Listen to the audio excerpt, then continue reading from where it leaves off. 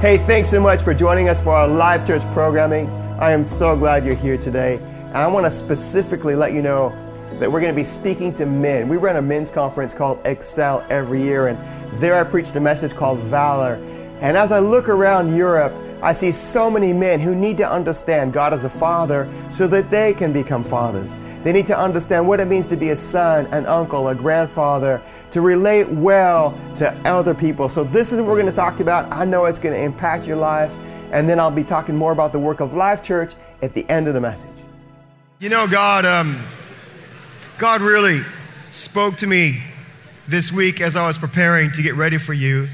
And I felt God say to me that God was sending us men who have been beat up, but this weekend was going to build them up.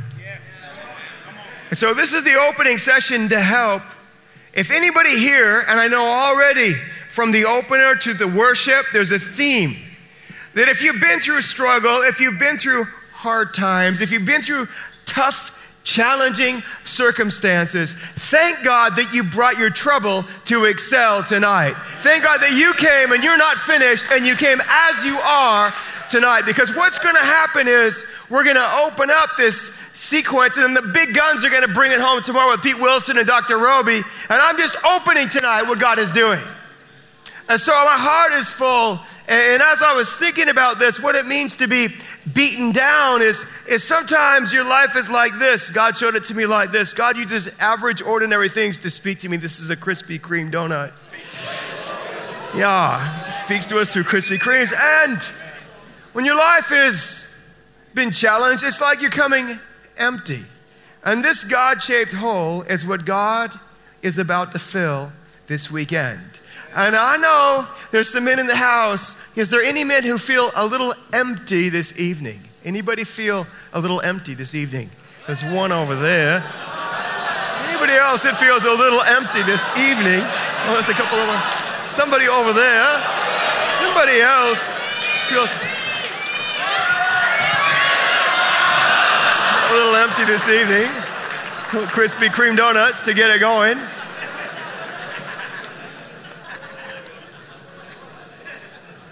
Something about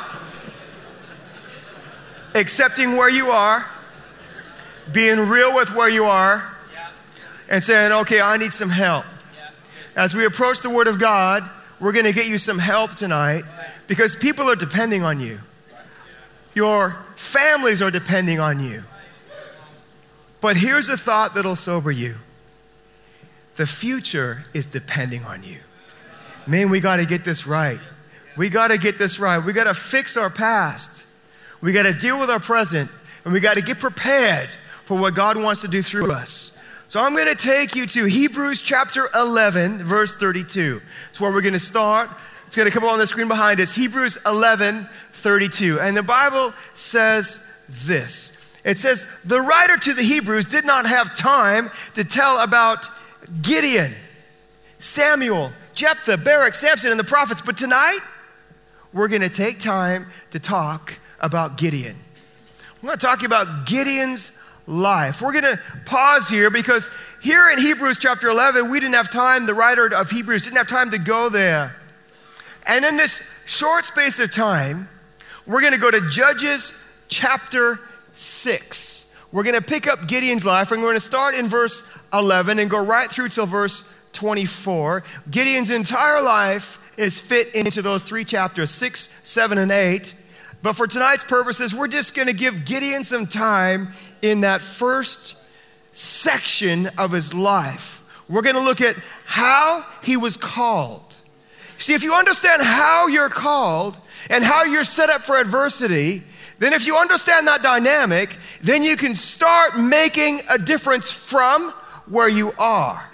And in Gideon's life, so fascinates me because this was a time of tremendous oppression. The Midianites and the Amalekites, they came and there were over 130,000 enemy soldiers, and they surrounded all of God's people. And rather than God's men rising up against the tide that was against them, they hid in fear. They went into their caves, they went into their castles, they went into their recession, and they receded back. They didn't stand strong against the tide that was happening in the culture of the day. And I look at that and I see the parallel for what's happening not just in the UK, but in Europe and around the globe today. And if we can understand and learn these principles from Gideon's life, we're going to be set up not to go onto the retreat. We are not holding the fort until Jesus comes back. We're not called to just live our average, ordinary life, no matter how average you feel, because inside every man of God is the power of God that's resident, that's resilient, that's ready to come out. And I'm speaking and I'm calling that power of God out of these men so we can get active in building God's kingdom. So here we go. Judges chapter 6, verse 11. This is what happened. The angel of the Lord came and sat under the terebinth tree, which is in Ophrah. It belonged to Joash the Abiezrite, while his son Gideon threshed wheat in the winepress in order to hide it from the Midianites. Imagine right now if there was an angel sitting in this place. And the angel's just checking out, just looking around, just seeing who's here. Just looking at those who traveled to make a difference. Just looking at those who prioritized their life to be here at Excel. You see, this is what happens when you decide to make a stand for God by coming to a place like this. God sees you. God finds you. And this is what happened, even though there was tremendous oppression in Gideon's day. He just decided, hey, I'm just a young man. Hey, I'm just on my own, but I'm going to start doing something. I'm going to start in the cold. I'm going to start on my own. I'm going to pioneer something new. I'm going to do it. And because Gideon had this mindset, he just starts in a wine press in the middle of the night, and he just starts treading down the wine. And he was doing it at night because every time God's people started to advance, every time they started to get productive, the enemy troops would sweep in and steal all their productivity. The enemy would come in and wipe out all of their future harvest and steal it all away. But something was different in this young man, and he said, even though the enemy's out there, I'm going to hatch a strategy in the middle of the night to do something that the enemy can't steal. And I believe this with all my heart, that God has been speaking to so many of us behind the scenes, and other people don't even know it yet. Your wives don't know it. Your best friends don't know it. Some of your pastors don't know it. But God is incubating a new purpose in your heart, a new destiny in your heart, a new calling in your heart. And you've got to guard and protect that calling, because as you stand in that calling, the enemy wants to come and destroy that calling. Because if he can destroy it in the beginning, at the outset, when it's in its inception, when it's at its weakness, it's the easiest point to be destroyed. But after your calling gains force and finds men of God that are standing with you, and finds a church that's going to get behind you, and ministries that are going to get behind you, very difficult for an enemy to stop it then.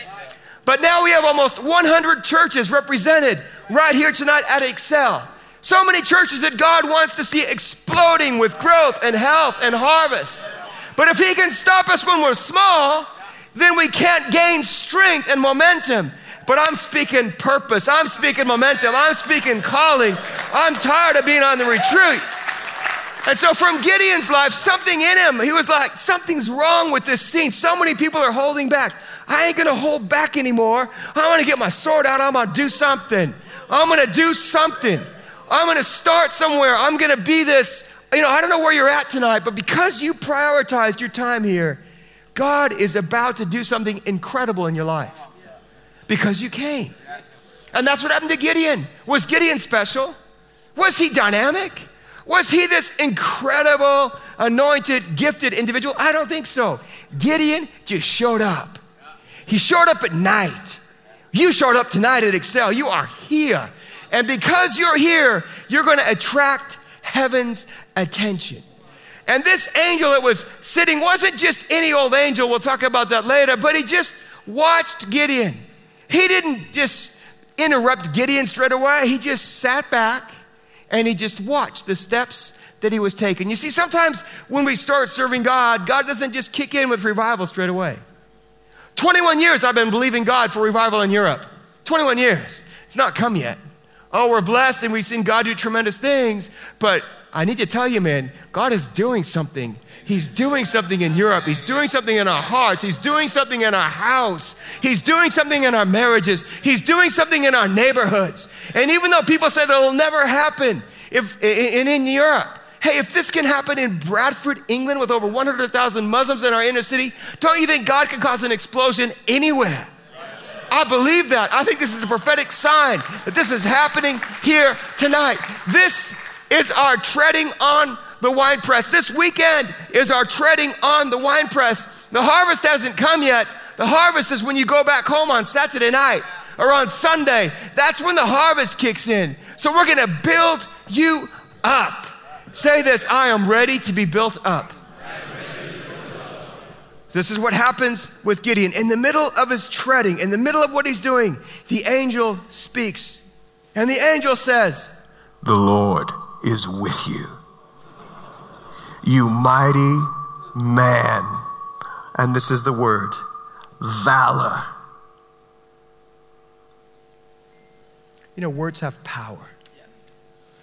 So many of us have been called so many things in life that we're believing the lies of an enemy.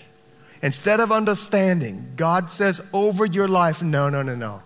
You are a man of valor. You are a man of valor. You are a man of valor.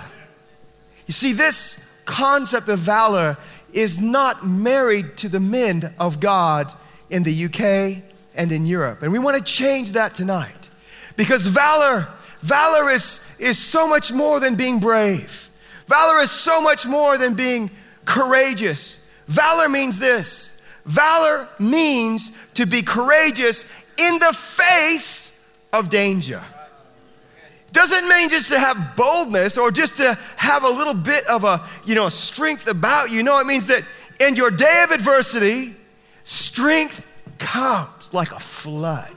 And if we ever needed strength in this day of danger, it's right now in 2015. With all of the tragedy in the world, we live in a time with so much danger. Paris, France. Even today, another shooting, another killing all over the globe. So many challenges face us as men of God. But in dangerous times, God raises up people of significance. In dangerous times and in difficult circumstances, God raises up you and I to make a difference. And so here we've got Gideon in dangerous times. This is dangerous. People are going to come and kill him at any moment. And yet these words begin to fill his soul. He is a man of valor. And here's what I wanted to bring to you tonight. First thing I want to say is this. Valor is a choice. Valor is a choice. Valor is not a feeling. Valor is not a feeling. Valor is a choice. Valor is your choice. You chose to come here tonight. You made a decision. Maybe other people said, why are you going? Maybe it's that Christian stag weekend thing where you're away from your wife, away from your kids, away from those distractions, away from those people who want to talk to you every 5 minutes about these things that always need doing, DIY around the house, things that are broken, things that need fixing, things that need your attention, all these things. You just need some space. Pressures at work, responsibilities in the office place, failures and successes, and it's all mixed in and it becomes this pressure. It's hard to be a man of God. It's hard to stand in these compromising lifestyles that so many around us doesn't even bother them, doesn't even faze them. But I've realized that commitment is a choice. Courage is a choice. Bravery is a choice. Showing up is a choice. And after you make a choice, after you decide in the cold light of day, I'm going to stand for God. I'm going to do everything I can to be a father, to be a friend. After you decide to do that, this is so powerful. After you decide, after you make that decision is often challenged.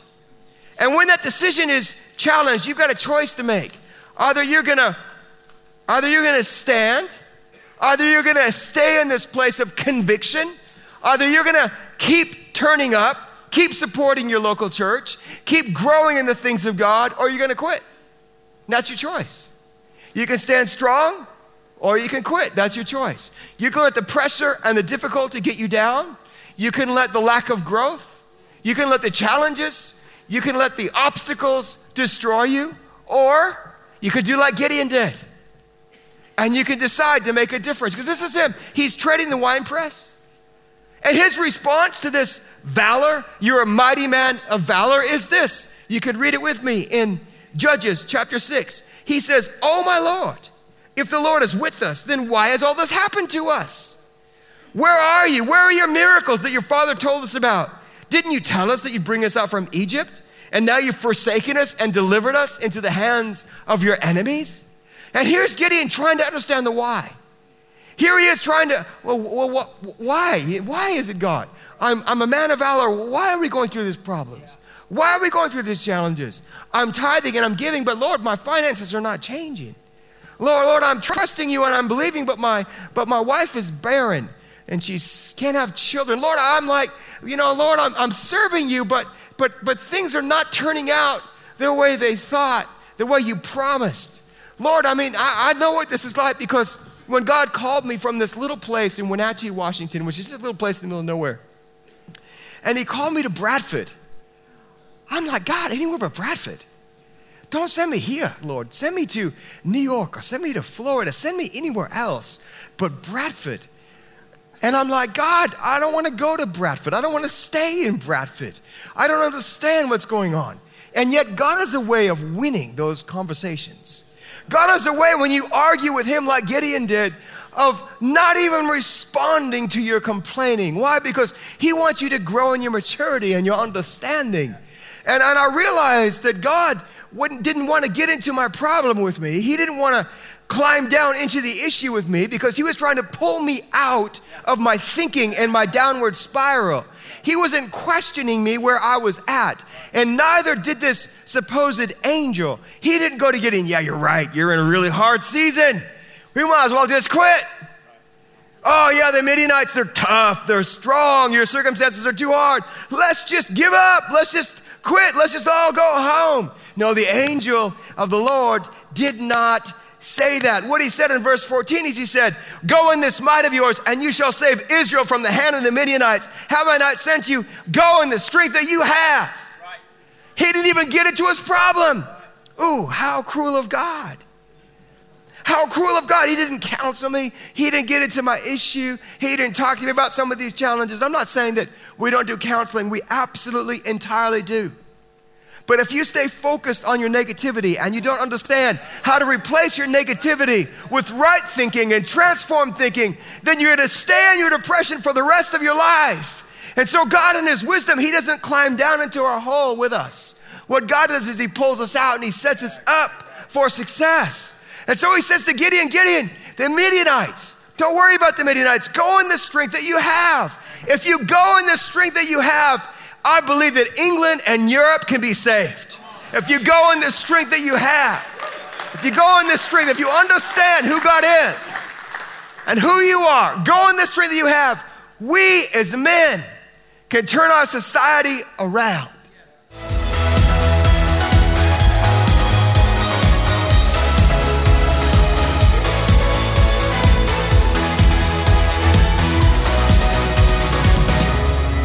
Hey, I just think that message, valor, stirred something in your heart.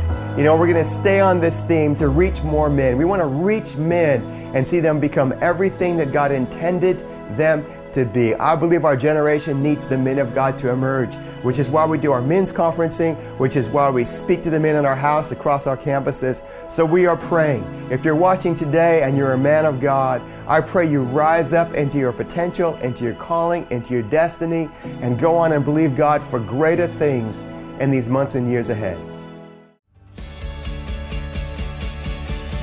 Charlotte Gamble's latest book helps us to find perspective in the tough seasons of life. It talks about wisdom in the weariness, strength for the struggles, more passion to persist, and joy for the journey of life. Engaging, personal, and full of biblical truth and wisdom.